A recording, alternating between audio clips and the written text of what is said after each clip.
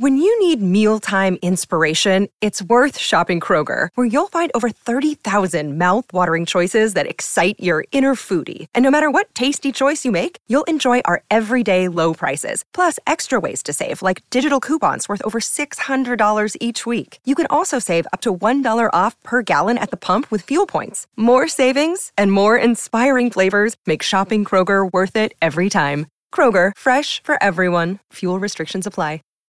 When you need mealtime inspiration, it's worth shopping Kroger, where you'll find over 30,000 mouth-watering choices that excite your inner foodie. And no matter what tasty choice you make, you'll enjoy our everyday low prices, plus extra ways to save, like digital coupons worth over $600 each week. You can also save up to $1 off per gallon at the pump with fuel points. More savings and more inspiring flavors make shopping Kroger worth it every time. Kroger, fresh for everyone. Fuel restrictions apply.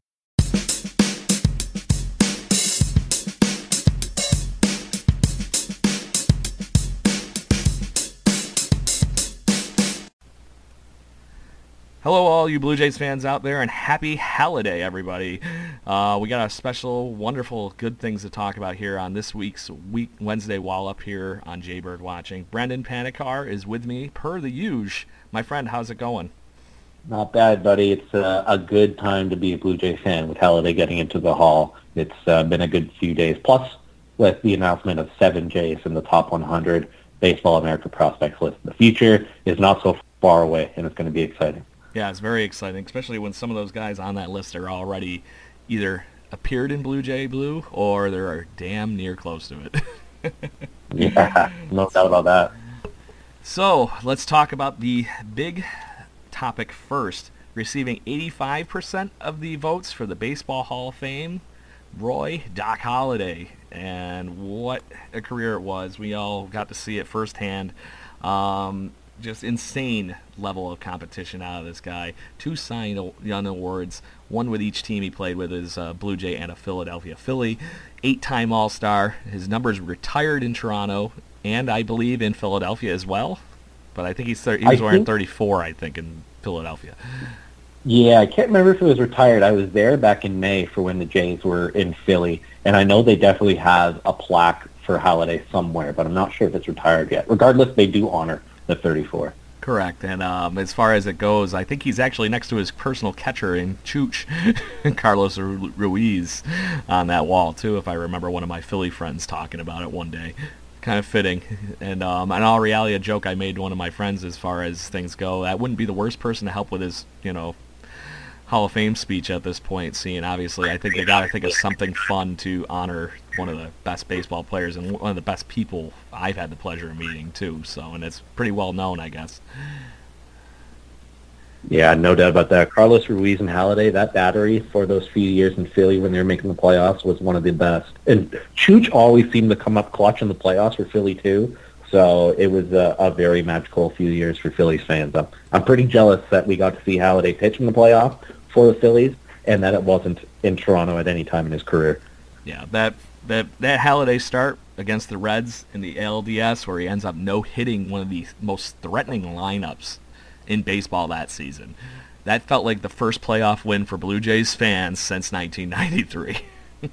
Oh, yeah. I remember watching that at Brock. It was my first year at Brock University, first few months. I think, well, it was in October, so definitely the first month that I was there. I was watching that from start to finish, and as soon as he got it, I called my mom. I'm just like, oh, my God, Halladay just threw a no-hitter in the playoffs, and I felt so proud and happy for him. It was definitely magical to watch. Yeah. So on Twitter, on MLB.com, they've been putting out little segments of the show that they made for that Roy Halladay no-hitter for the playoffs. It's the second no-hitter in Major League history in the playoffs. Only Don Larson's perfect game is the only other one. 0 hits across the board for any pitcher. And as far as it goes, I thought this was one of the best things in that video. As you could see, they were interviewing Joey Votto. And in the 7th inning, we all know that Joey Votto can get a little angry at times. And as far as it goes, he goes, I got to find a way to get on base. I don't care. I got to mess with his timing. So you see Halladay getting ready to go in his lineup. Votto calls for timeout. Halladay steps off the mound. You can tell he's a little like, oh, really? We're going to play that game? But then he steps back on the mound, Votto gets back in the plate, does the same thing to him. gets the arm over his head, pops him with the called timeout really quick, and then he ends up grounding out the third. He goes on to tell in that interview there, because this is it just that next year at the All-Star game, apparently Halladay approached him and goes, "Really?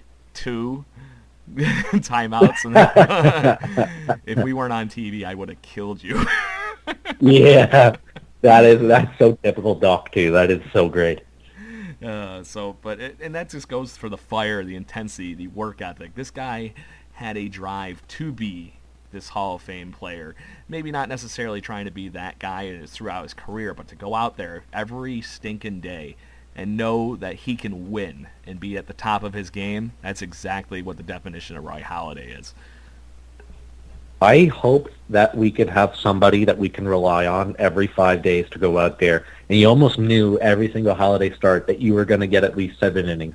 And there's a very good chance that he'd go 8 or complete game. Ever since Halladay's been finished his career, his last appearance in the Bigs, I believe, is 2013, all of his complete games over that time stretch, still nobody has matched that since then. Not just single player, but the amount of complete games throughout the entire MLB, I believe. I could be wrong on that. Somebody's got to find that quote or stat. But yeah. What is it? Don't worry, bro. I got you. So, because I was one of those things, I knew this about his career, and I just, like I said, I tried anytime I could get up from Rochester, New York to catch that day, last minute, to go see Roy Halladay. I was in line for, the $5 nosebleed seats with everybody else to go see Roy that night. And as far as it goes, those complete games, 67 in his career, which is already nuts to begin with, but then it gets even crazier. So since the year 1998, the year that Roy Halladay debuts, to current day, he is still the leader in complete games throughout Major League Baseball. And then check this list out of what follows. Randy Johnson is the next closest person. Fellow Hall of Famer now. 54. And just to throw it out there, how many more innings throughout the career did Randy Johnson pitch? He threw until his 40s. The window is insanely tight for how many games Halladay sneaks those 67 career complete games into. It's basically like saying, 1 in an 8 chance for him to go pitch a complete game every time he goes out there? I didn't do the math on that. That was a ballpark, just for everybody's notice. Math isn't exactly my strong suit. Never was my strongest subject, but I would say that you're pretty close. We'll give it to you. Ballpark. So, but then I think the funny thing is, even on this list of guys that are close, and funny enough, there is one current player on here. You might be able to guess it. Do you want to take a guess? I don't know. The only one is... Think long career, and you might get it. Is he still pitching? Correct. Is he on the decline of his career? Correct, and he might be the only Major League player that actually had played with the Montreal Expos. Oh, man. I don't know. It's funny because he's fat. CC. Was it CC? He's one of those two. No, Bartolo Colon. It has to be Bartolo. Both of them, actually. I almost had you fooled. So the list goes: Roy Halladay at the top, Randy Johnson. This one snuck up and surprised me. Livan Hernandez of Miami Marlins fame has 50. Curt Schilling, 49. CC, 38. And Big Sexy coming in at 37. Wow. So basically what you're trying to say is nobody that is currently active has any shot of catching Roy Halladay. And I don't know, it'd be interesting to see who the youngest starting pitcher currently in the major leagues with the most complete games are and see how far away they are from getting to Halladay. And I would probably wager that whoever that is will not catch his, 67 complete games? 67. That will not happen. That might be in the current game of baseball, unless there is some kind of weird metric change that all of a sudden says bullpens are worthless, which I don't think is happening anytime soon. I don't people think are spending. this is a stat that's dead. This might be like the frickin' streak of Joe DiMaggio's hits. You know, this is something that might be untouchable, like Ricky Henderson's frickin' stolen base record. This is not gonna happen again in baseball, at least if everything stays the way it is currently in the game. Yeah, with how important bullpens are now, and especially, like, look at the Yankees bullpen. I was talking about this with my roommate the other day. After they added Adam Ottavino, with how deep their bullpen is, 7 guys strong in that pen. Guys like J. Happ, CC, Tanaka, all they got to do is go 5 innings or 6 innings before they can turn it over, and they can space out the relievers they use to finish a game over the course of a series to keep everybody fresh. It's insane. So, yeah, I don't know how many more pitchers will be able to get anywhere close to even, like, 5 complete games in a year, because it just doesn't happen anymore. It's very rare to see a starter go complete game unless they're going for no-hitter or a perfect game. So I would not be surprised if Halladay's 67 does not get matched. Yeah, it wouldn't shock me right now, just even, I wish I could dive into it and find it really quick, but I just didn't prep that part before the show. I think, honestly, probably at least in either division last year, you could probably count the number of guys that had complete games on all your fingers. And I'm not counting toes. I'm going to pull it up right now because I'm now very curious how many complete games were in the majors and who the leader was last year. I'm on MLB.com right now. Let me take a look and see 2018 regular season stats. All right, so let's go pitching, and then go to. Got to scroll over a bit because they don't. I'm having trouble finding this. I will find. So while you're hunting, I'll rattle off some more fun here for it. So along with the complete game thing, so as far as anybody is concerned, yeah, okay, great, you threw a complete game. He also threw the majority, at least a third of his complete games were under 2 hours in time for a game. That's including having probably some like Mark Burley on the mound for the White Sox against him. That takes, know, but still. I was just gonna bring up. I remember a game that I believe it was 2007 when Halladay and Burley went against each other, and it was an hour and 56 minutes, I believe. Yeah, Ron and it was done before 9. Exactly. That just means you have plenty of time to go get drunk after the game with a hopeful Blue Jay win. But I was too young back then to drink, Craig, and I did not live downtown. There it is. Okay, I might have been drinking. Just saying. Yeah. But 8 seasons over 200 innings too. Just to throw it out there, I think Max Scherzer had the most innings in baseball at about 220 this season, and he had 8 seasons over that. So I found the list of complete games last year in the entire MLB. The leaders, there was 8 people tied with 2. Jose Barrios, Carlos Carrasco, Mike Fultonavich, Corey Kluber, James Paxton, Max Scherzer, Noah Syndergaard, and Jameson Taillon. Everybody else had 1, and that's it. And there was only another 30-something guys that were there. So, yeah, complete games are a lost art in baseball these days. Yeah, and this is a test for the work ethic that he goes through. You know, this is a guy that used to run laps around the top ring of the ballpark and to work out during the day. But I want to talk about the no-hitter, the playoff no-hitter, not the perfect game during the season that nobody bothered to show up for in Miami, which is unfortunately one of the saddest things in my opinion, period. And that's a whole baseball conversation amongst itself. Throws a perfect game within the season after joining the Philadelphia Phillies. First game in his playoff career, Brendan. Never made it into the playoffs before. First year with the Phillies. Throws a frickin' no-hitter against one of the best teams in Major League Baseball. You had to know that. You had to know something special was coming in his first ever playoff start. Once he got rolling, was getting ground balls left, right, and center, striking guys out really early on, you knew that he was determined and locked in to go the distance. And sure enough, it ended up being a no-hitter. I forget who got the only walk against him, but there was only 1 walk. So he's 1 walk away from a perfect game in the playoffs. Oh, shoot, I knew this. Because the only reason I did know this at one point is I remember the joke. Is it because whoever had it walked up to Joey Votto and said, "Wow, good thing I had that walk today. It really saved us."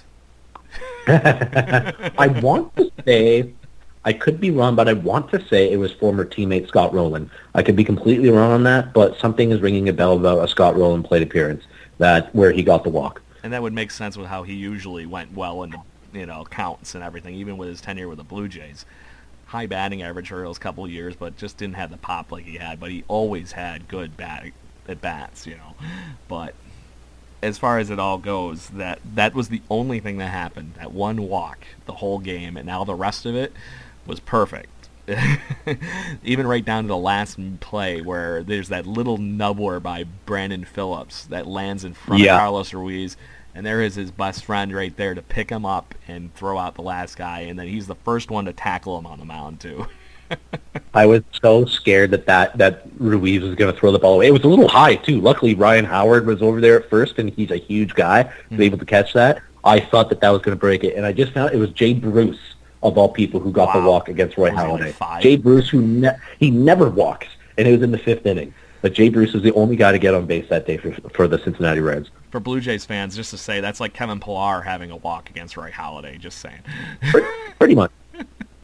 So, and then like I said, the celebration almost brought tears to my eye while I'm sitting in my apartment with my friends that are Philly fans, and I'm like, I've had him first, man. He's my guy. Yeah. I remember being at the first, it was the only time I've been to spring training, and it was spring training 2010, so it was first ever with the Phillies. And it wasn't against the Jays, but the one Jays spring training game I went to got rained out, of course. So it was the day before my family drove to Miami to get on a cruise. So I looked up all the games around where my grandparents' house was in just outside of St. Petersburg, and it was in Clearwater, and the Phillies were home. And I wore my Jays jersey there, and everybody that I saw wearing a piece of Halladay jersey or T-shirt, I'm like, yeah, you're welcome. You're welcome. We gave you Roy Halladay. Enjoy. I found him first. So on that note, I have to say the one thing on the work ethic here for the no-hitter, because I think this speaks to Roy Halladay and how special he was. Selfless, but also just one of the biggest bulldogs you're ever going to have out there on the field, period, not just on the mound. Throws the no-hitter, walks into the dugout afterwards. Everybody in the clubhouse is literally like they're just staring him down, like going, "Oh my God, we were easily the best team in baseball history at this point right now," And Halladay could have sucked that up, and I know there's a lot of major league players that would have loved to just take that ego boost right there and take over the room. Roy Halladay says, "No speech, let's win 2 more." And they go down to win the ALDS, so it ends up being perfect. But I just think that quote there is perfect and shows how selfless that Roy Halladay was, on top of being a fierce competitor. Oh, the work ethic that guy had, there's nothing that can be said. People, if you want to be a major league starting pitcher, watch and learn and listen to former players and teammates as to the work ethic of Roy Halladay. If you went up and approached him on game day, he was not talking to you. He was so locked in. He probably didn't even know you were there at that point. Probably not. He was probably intensity level and locked in, period, as far as things go. But yes, and I've heard some interesting stories about that over the years too. And there's plenty of on our Twitter account right now. So everything I've been finding on Roy Halladay, I have been doing my best, Jays fans, to make sure I get in one spot for you so you can just sit there and hit the play reel. Brendan, before we get into some of the videos I did find, I believe you had a story for us. Yeah, my first ever time seeing Roy Halladay. So I'll preface this. My first ever Blue Jay game was in 2005. And it was late July against the Texas Rangers. I was supposed to see Ted Lilly that day, but Ted Lilly got injured the start before and missed his start, so they called up and started Dustin McGowan. So I was like, okay, I'm not seeing Roy Halladay. I was on pace to see Ted Lilly, but it ended up being Dustin McGowan. Funny enough, it was against Joaquin Benoit, who was a Blue Jay just a few years ago when he was still starting with Texas. So I believe that was the only Blue Jay game I went to in 2005. So I went to a whole bunch more in 2006. So the first ever time I saw Roy Halladay live, let me check the date here. It was against the Chicago White Sox, Friday, August the 4th. I went with my brother and my mom, and we got the second row right behind the Jays bullpen because I wanted to look over and see Halladay warming up. And I'm excited because I'm like, oh my God, they're probably going to win today because Halladay was on the mound. Figure it's my first ever time seeing Roy Halladay. He went 6 innings, allowed 10 hits. He allowed 5 earned runs. He walked 3 guys, and he struck out 7. So it was not in any way, shape, or form a typical Roy Halladay start. He got hit a little bit around by the White Sox. And John Garland, of all people, who pitched in that game with an ERA just under 5, beat Roy Halladay. So that was my first ever time seeing him. But almost every single time after that, it was vintage Halladay. I have 2 other games that I remember very vividly. My dad, brother, and I went and saw Halladay pitch in A.J. Burnett's first start back in Toronto with the Yankees after he opted out and left. And Halladay went complete game, only allowed 5 hits, 1 run, and the Jays won. And then in 2008, to close out the 08 season, was the last home game, he pitched against Carl Pagano, and again, complete game, 2 runs, 6 hits, 5 strikeouts. So other than the first ever time I saw Roy Halladay, almost every single other time it was a win. And everybody who was going to the ballpark that day knew that there was a very good chance they were going to see a win if Halladay was on the mound. Yeah, and being a fan from Rochester, New York here like I am, and appreciating my love of Roy Halladay here, you'll appreciate this. My family's all Yankees fans besides me and my dad. So me and my dad wanted to go, and we're like, oh, they're playing the Yankees next week. Let's go up and hang out, right? So we come up to Toronto. Halladay is inevitably going to start one of those nights that we were there for as Friday, Saturday, Sunday night games, or Sunday day games, right? Every time we knew we were going up there, we basically made sure that if we were ever going to go on those trips with the family and have to deal with the ridicule of Yankee fandom, especially during that era when they were doing nothing but truck the Red Sox and win World Series. Yeah. we made sure that we were going to have one night where we were going to know we were going to win with Halladay on the mound. And God bless our friend Ian Hunter at the Daily Hive. He has an article summarizing how much fun I had on those nights where Halladay was pitching against Yankee fans. And since 1969, with a minimum of 30 games, Roy Halladay ranks in the top 10 of all pitchers that have faced the Yankees over the years. He is the first player, ranks first in ERA at 2.98 in his career against the Yankees. 18 wins, that's 4th. 195 Yankee strikeouts, and that's in 36 games. Nuts. It's insane. So you could see how I, would love to go up there and just watch my brother just cry a little bit watching Roy Halladay cruise right through his lineup. I always remember whenever Yankees fans and Red Sox fans were in Toronto, or if I met any when I was traveling in the U.S., even if it wasn't for a baseball trip, whenever baseball got brought up and I was a Jays fan, they all, from afar, loved Halladay and how good he was, but at the same time, especially in September, when the Red Sox and Yankees were going against each other for the division in a one wild card era, they hated whenever Halladay started because they knew there was a very good chance they were going to lose and either lose ground on the other. So it was so fun being able to bask in the glory that was Roy Halladay against Yankees and Red Sox fans back in the day. Yeah. So now that you told your stories, I got to tell the one I got here, and I have told this one on a couple previous podcasts. Unfortunately, after the early departure of Roy Halladay from this wonderful baseball world that we have, and as far as it goes, I happen to be. They used to do an exhibition game every year in Cooperstown, New York, where they would just have a little home run derby with some of the major league players, some of the minor league games and players, and it was just always during the All-Star break.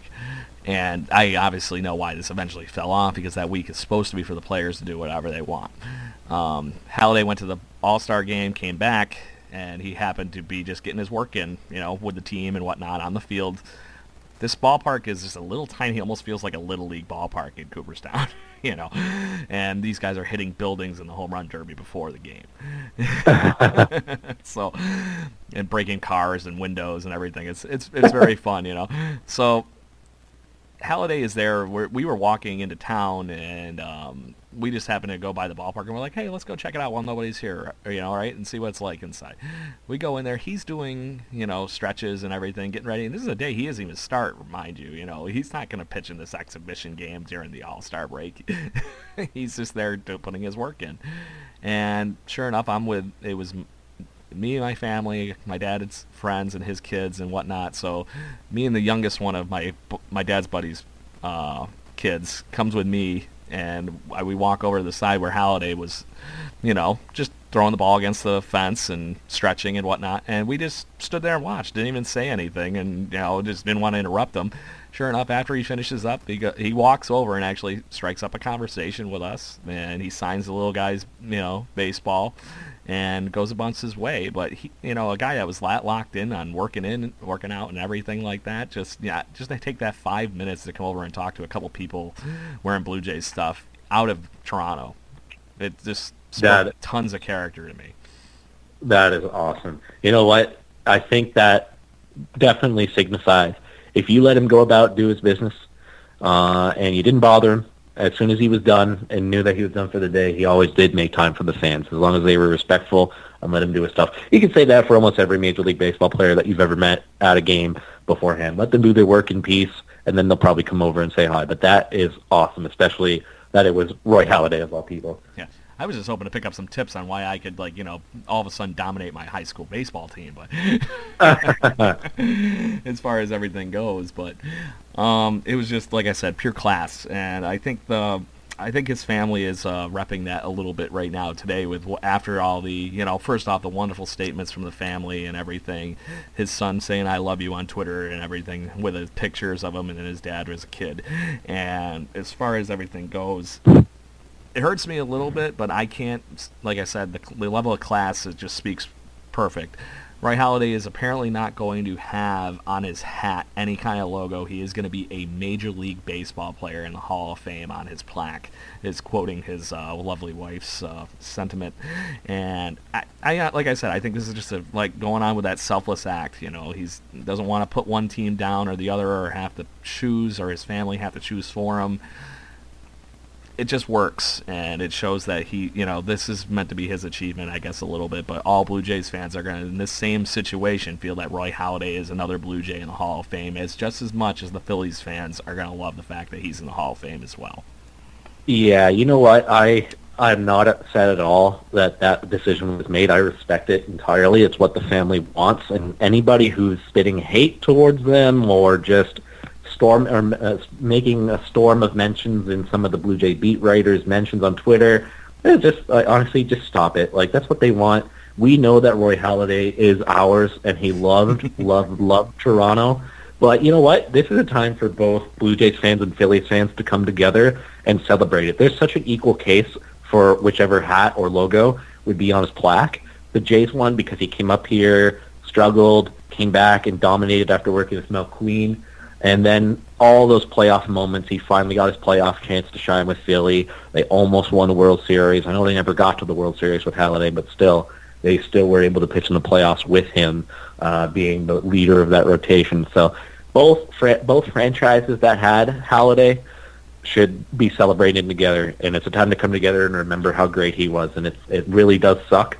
See, the only thing that made me very emotional was seeing the picture today of Mariano Rivera, Mike Messina, and I'm blanking on the other one who got in. Edgar Martinez, that's right. The three of them up there getting their picture with their Hall of Fame jerseys on. Halladay should be there with them all. Yeah. So just be happy. It's a great moment for everybody involved and a great way to send them off. Yeah. I honestly, and on that note, like I said, that also hurt me a little bit too. Is just going, oh man, I would have just even loved to kill. I would have killed to see Braden Halladay just wearing his dad's jersey and his hat, especially now that he's going to be repping the mound at Penn State. He's coming. and Braden. It's actually special that Braden was born in Toronto too, so he is technically, I guess, Canadian. Sort of, because he was born here, but still, he on the Canadian national team the last year, hasn't he? Yeah, Yeah. I think so, yeah. I believe he actually pitched. He did. This past spring training, he pitched against the Jays in spring training when they played the Canada junior team. So he's repping Canada really well, and we know that he loves this place. So he's always making mentions on how he wants to come back to Toronto on Instagram and how much he loves Canada. So it's great to see. It is great to see, and I just hope that I think the family, knowing the character that was Roy Halladay, they're going to find something fun to do on induction day for all the fans that are going to come out in droves. I honestly am wondering how much the Phantom is going to show up in Cooperstown this July. You're talking Mariano Rivera, that is the first unanimous player ever inducted into the Yeah. Baseball Hall of Fame, Yankee.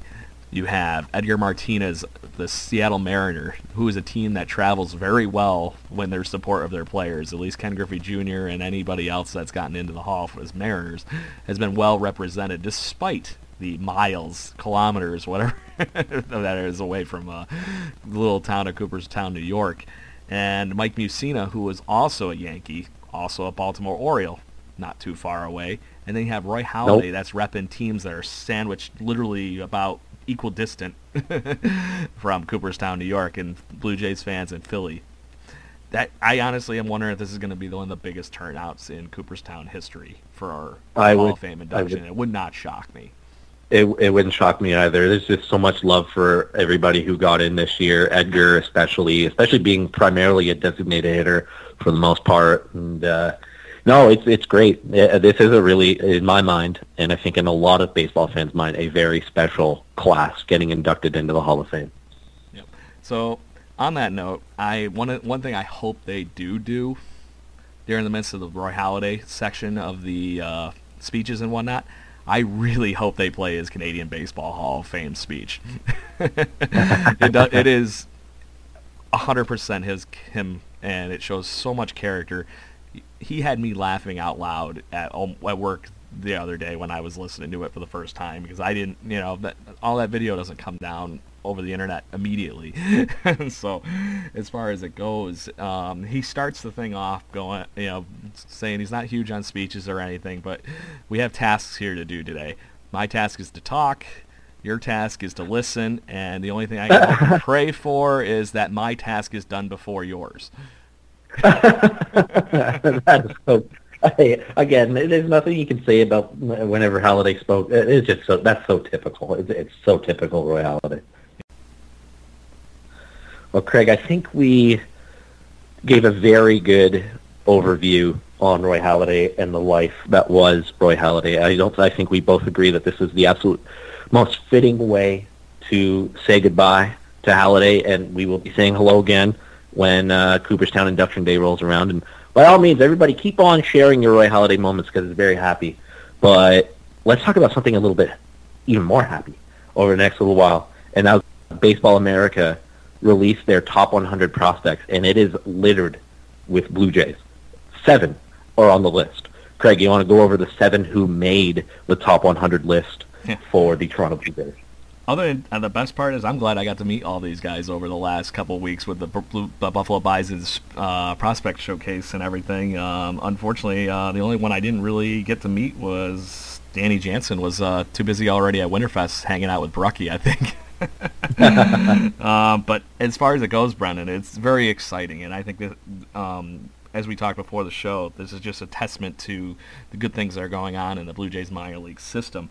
Obviously, we already know that Vlad is the number one prospect in baseball, and that ain't changing anytime soon, or at least until April 15th. That's right. So, Bo Bichette sliding into number 8. That's up 2 spots from last year. He was at exactly 10th, I believe, in last year's, this time, spring training one. Danny Jansen sliding into number 42. Nate Pearson, number 70 on the list. Young Brazilian Eric Pardinho at number 84. 89, this past draft's pick, Jordan Groshans. And then a very resurgent offensive and defensive force in Kevin Smith at 91. And I'm not talking Mallrats clerks level Kevin Smith. One of the most generic names I think you can have for a kid, Kevin Smith. Well, it's exciting, man. I mean, people who are doubting Ross Atkins and Mark Shapiro should probably look at the fact that the last 3 drafts and seasons with Moose, they've been able to select somebody who's ended up in the top 100 prospects list for this year. So if you're still doubting Shapiro and Atkins' ability to identify talent and build a sustainable winner, then all you have to do is look at that. It's been pretty incredible seeing the turnaround from where this team was in the state of the farm system when Anthopoulos left, and to now, 2019, that Atkins and Shapiro have had a few off seasons and drafts to build this team and the entire organization from all the way down to the bottom, right through to Buffalo. It's super exciting. Yeah, and as far as it goes, as if anybody are fans of this show, we've had minor league announcers on this show all the way down to the Bluefield Blue Jays. And Zach Helton had the pleasure of actually announcing it. I announced a game with him that Pardinho was on the mound. And this kid is going to come on strong and quick.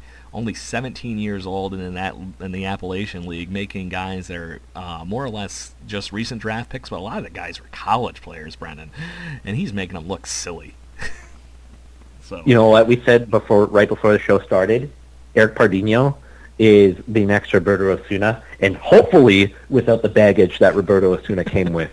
So it would not surprise me to see Pardinho up here when he's 19 or 20, or 21. Roberto was up here when he was 20, broke the Major League roster, and broke camp.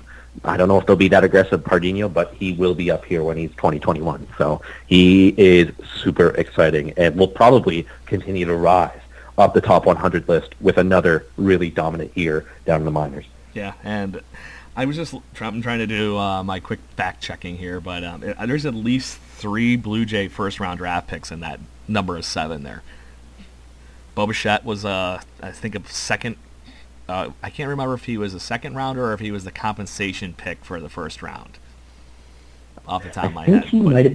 I think he might have been compensation, but again, feel free to fact check us. Yeah, I'm diving through that one. The one I'm actually really confused on right now. I can't remember when Kevin Smith got drafted, but I feel like he was a high-end pick too. Okay, well, I'll just revise my statement here. These guys were all either international signings, or the guys that actually did go through the draft were in the first 4 rounds. It's very impressive. It is. It speaks so much volumes to the Blue Jays front office and all the executives that they built. The one guy I'm still so happy did not leave for a job this past off season when he was rumored to the Mets was Ben Cherington. It's so good to keep him around because he really built the current day Red Sox before Dombrowski took over and started trading some of their assets for major league talent. So they have so much brain power in that front office that I trust them immensely to hit on the next few drafts and trades for prospects if they start selling off guys again at the deadline in 2019. It's going to be crazy to see how much talent is in this team after 2019 is over. Yeah, this system's already ranked within the top 5 in minor league baseball is in plethora of talent. So the fact that this could get better is even more ridiculous because as all of you are going to find out in the coming weeks, we are going to be going through our top 30 prospects, and it's a wonderful meld of our wonderful contributors, our people at South of the Six, and we're going to just compile our own list and chit-chat about it with the guys from minor league announcers to Prospects Live to obviously me and Brendan.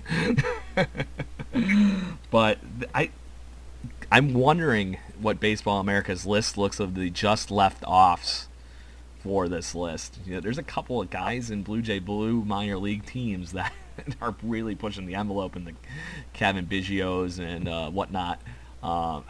It kills me that Anthony Alford is still, in my opinion, a top 10 prospect, but how far off is he on this list after having a rough season and stuff like that? So yeah, there's a Alford's continued tough. Big list of Blue Jays prospects that are probably closer to the top 500 in Baseball America is my point.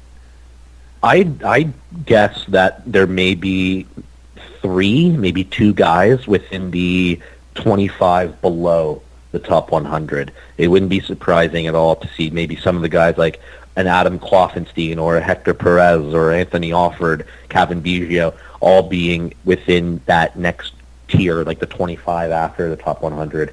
So there's still a lot coming, and there will be some added to the 100 list at mid-season. Yeah, so just to give the clarification, fans, on what me and Brendan are trying to tell you, once Vlad and Jansen graduate from this list, there's probably going to be 2 more Blue Jays prospects sliding into the top 100, would be at least my guess. Wouldn't surprise me at all. Yeah. Would not surprise me at all. And there's guys here who are really well respected. Baseball America, in terms of the individual teams ranking, has Miguel Geraldo at 10. So there is still a lot of talent that will be added to this list. And again, with all the guys that they could be trading at the deadline, if they move off of a Kendrys Morales or Marcus Stroman or an Aaron Sanchez, or you know what, the one guy who is the biggest trade chip in my mind right now, other than Stroman, although I do make the case that he is even a bigger trade chip than Stroman, is Ken Giles. if they do decide to move Ken Giles at the deadline, because there was a ton of interest for Ken Giles at the winter meetings, according to Ben Nicholson-Smith and Jeff Blair when they were recapping Winterfest on Monday on Jeff Blair Show. So the prospect pool will only deepen more after they trade off some of the guys who have trade value at the deadline in 2019. Especially some selling on Giles right now, regardless of the fact that he has all the control that he is. He's got a perfect save record last year, but some other things going on with those stat lines that got to be at least dinging, or at least getting a nice dent in the hood of the car from the baseball hitting it, and to that trade value anyway. Kind of going off on a slight tangent, obviously Giles is perfect in save situations, but non-save situations, he was brutal in non-save situations last year. So I do hope if he gets off to a good start, especially closing games, that games that are like 1-1, maybe they're down by 1 run going in and nice, I do want them to use Ken Giles in non-save situations quite often to see if he's fixed that problem. Because if he has, then teams will be lining up to acquire Giles at the deadline if they decide to move him. Yeah, literally beating himself for that ERA too. What was it? He gave himself a concussion or broke his hand or something when he hit it. Oh, when he punched himself in the face. Yeah. What are you doing, stupid? Stop hitting yourself. Why'd you give up that home run? God, I don't know why it reminds me of like the bird from the Tigers. He would throw the ball back to the umpire after getting the ball right from him and going, "No, I don't like that one. There's a hit in it." like it's a freaking egg or something. But very exciting time, like we've been talking about on this show in spades, as far as what is going to go on this season and into the near future.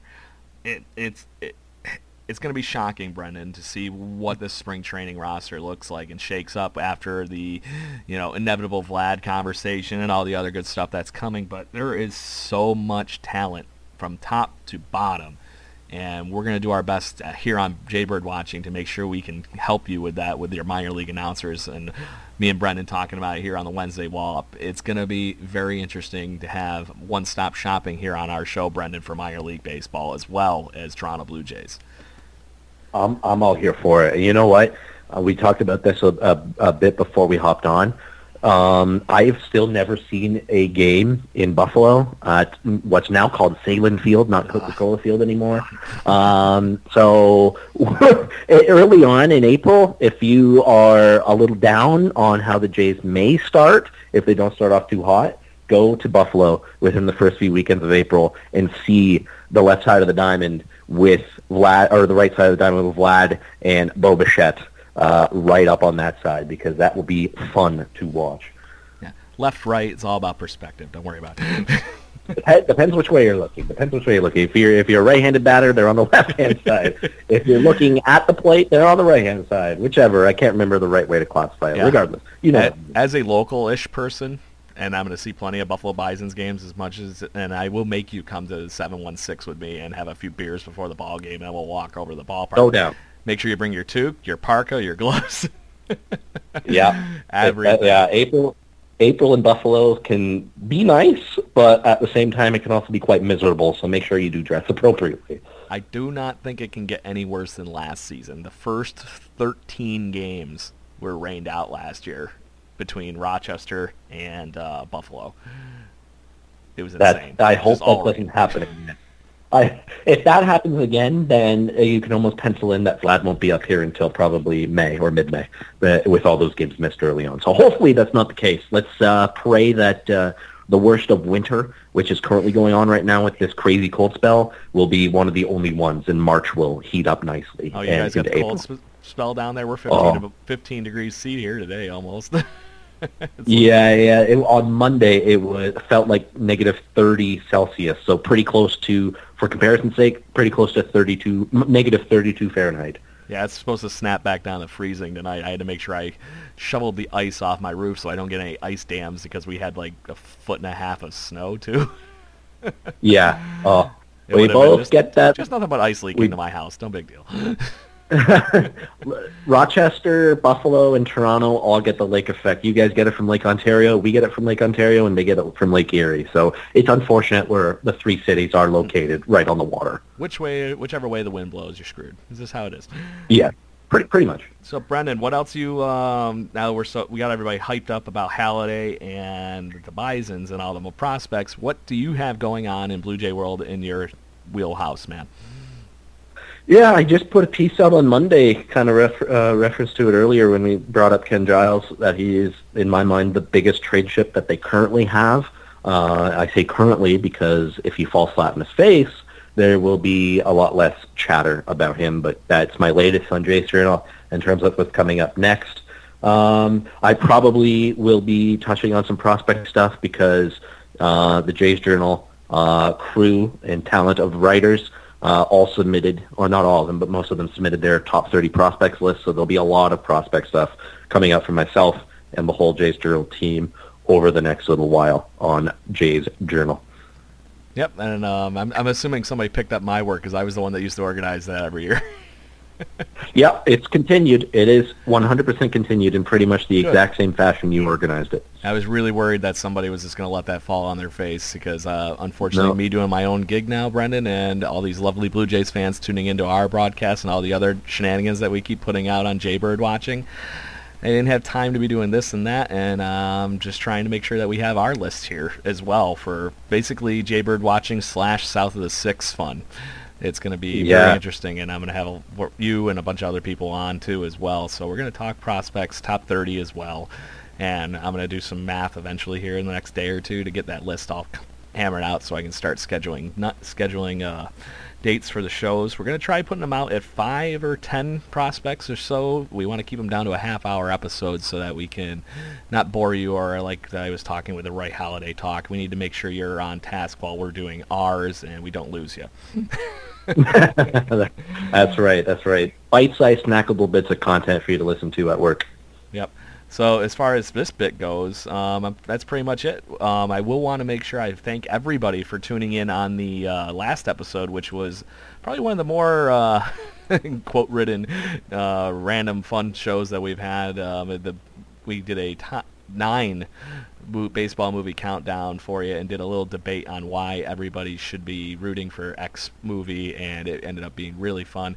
We had Zach Helton, the voice of the Bluefield Blue Jays, Adam Corsair, my partner in crime and yours at South of the Six, and we also had Hayden Godfrey of Jays Journal with us as well for that talk. So make sure you hit that up on our website as well on jaybirdwatching.com or on Twitter at birdwatchinggc.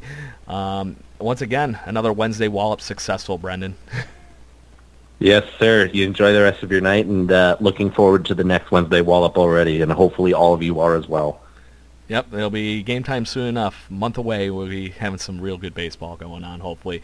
Until then, best wishes to all of the Halladay family, and I hope you really are all enjoying this joyous celebration of the life of, a great family member and teammate and everything. So as far as everything goes, our wishes here at Jaybird Watching go out to you along with all your Canadian and Blue Jay family, and tune in soon and we'll have more content for you next week. Thank you again for listening to Jaybird Watching. I'm Craig Borden. Peace out, everybody.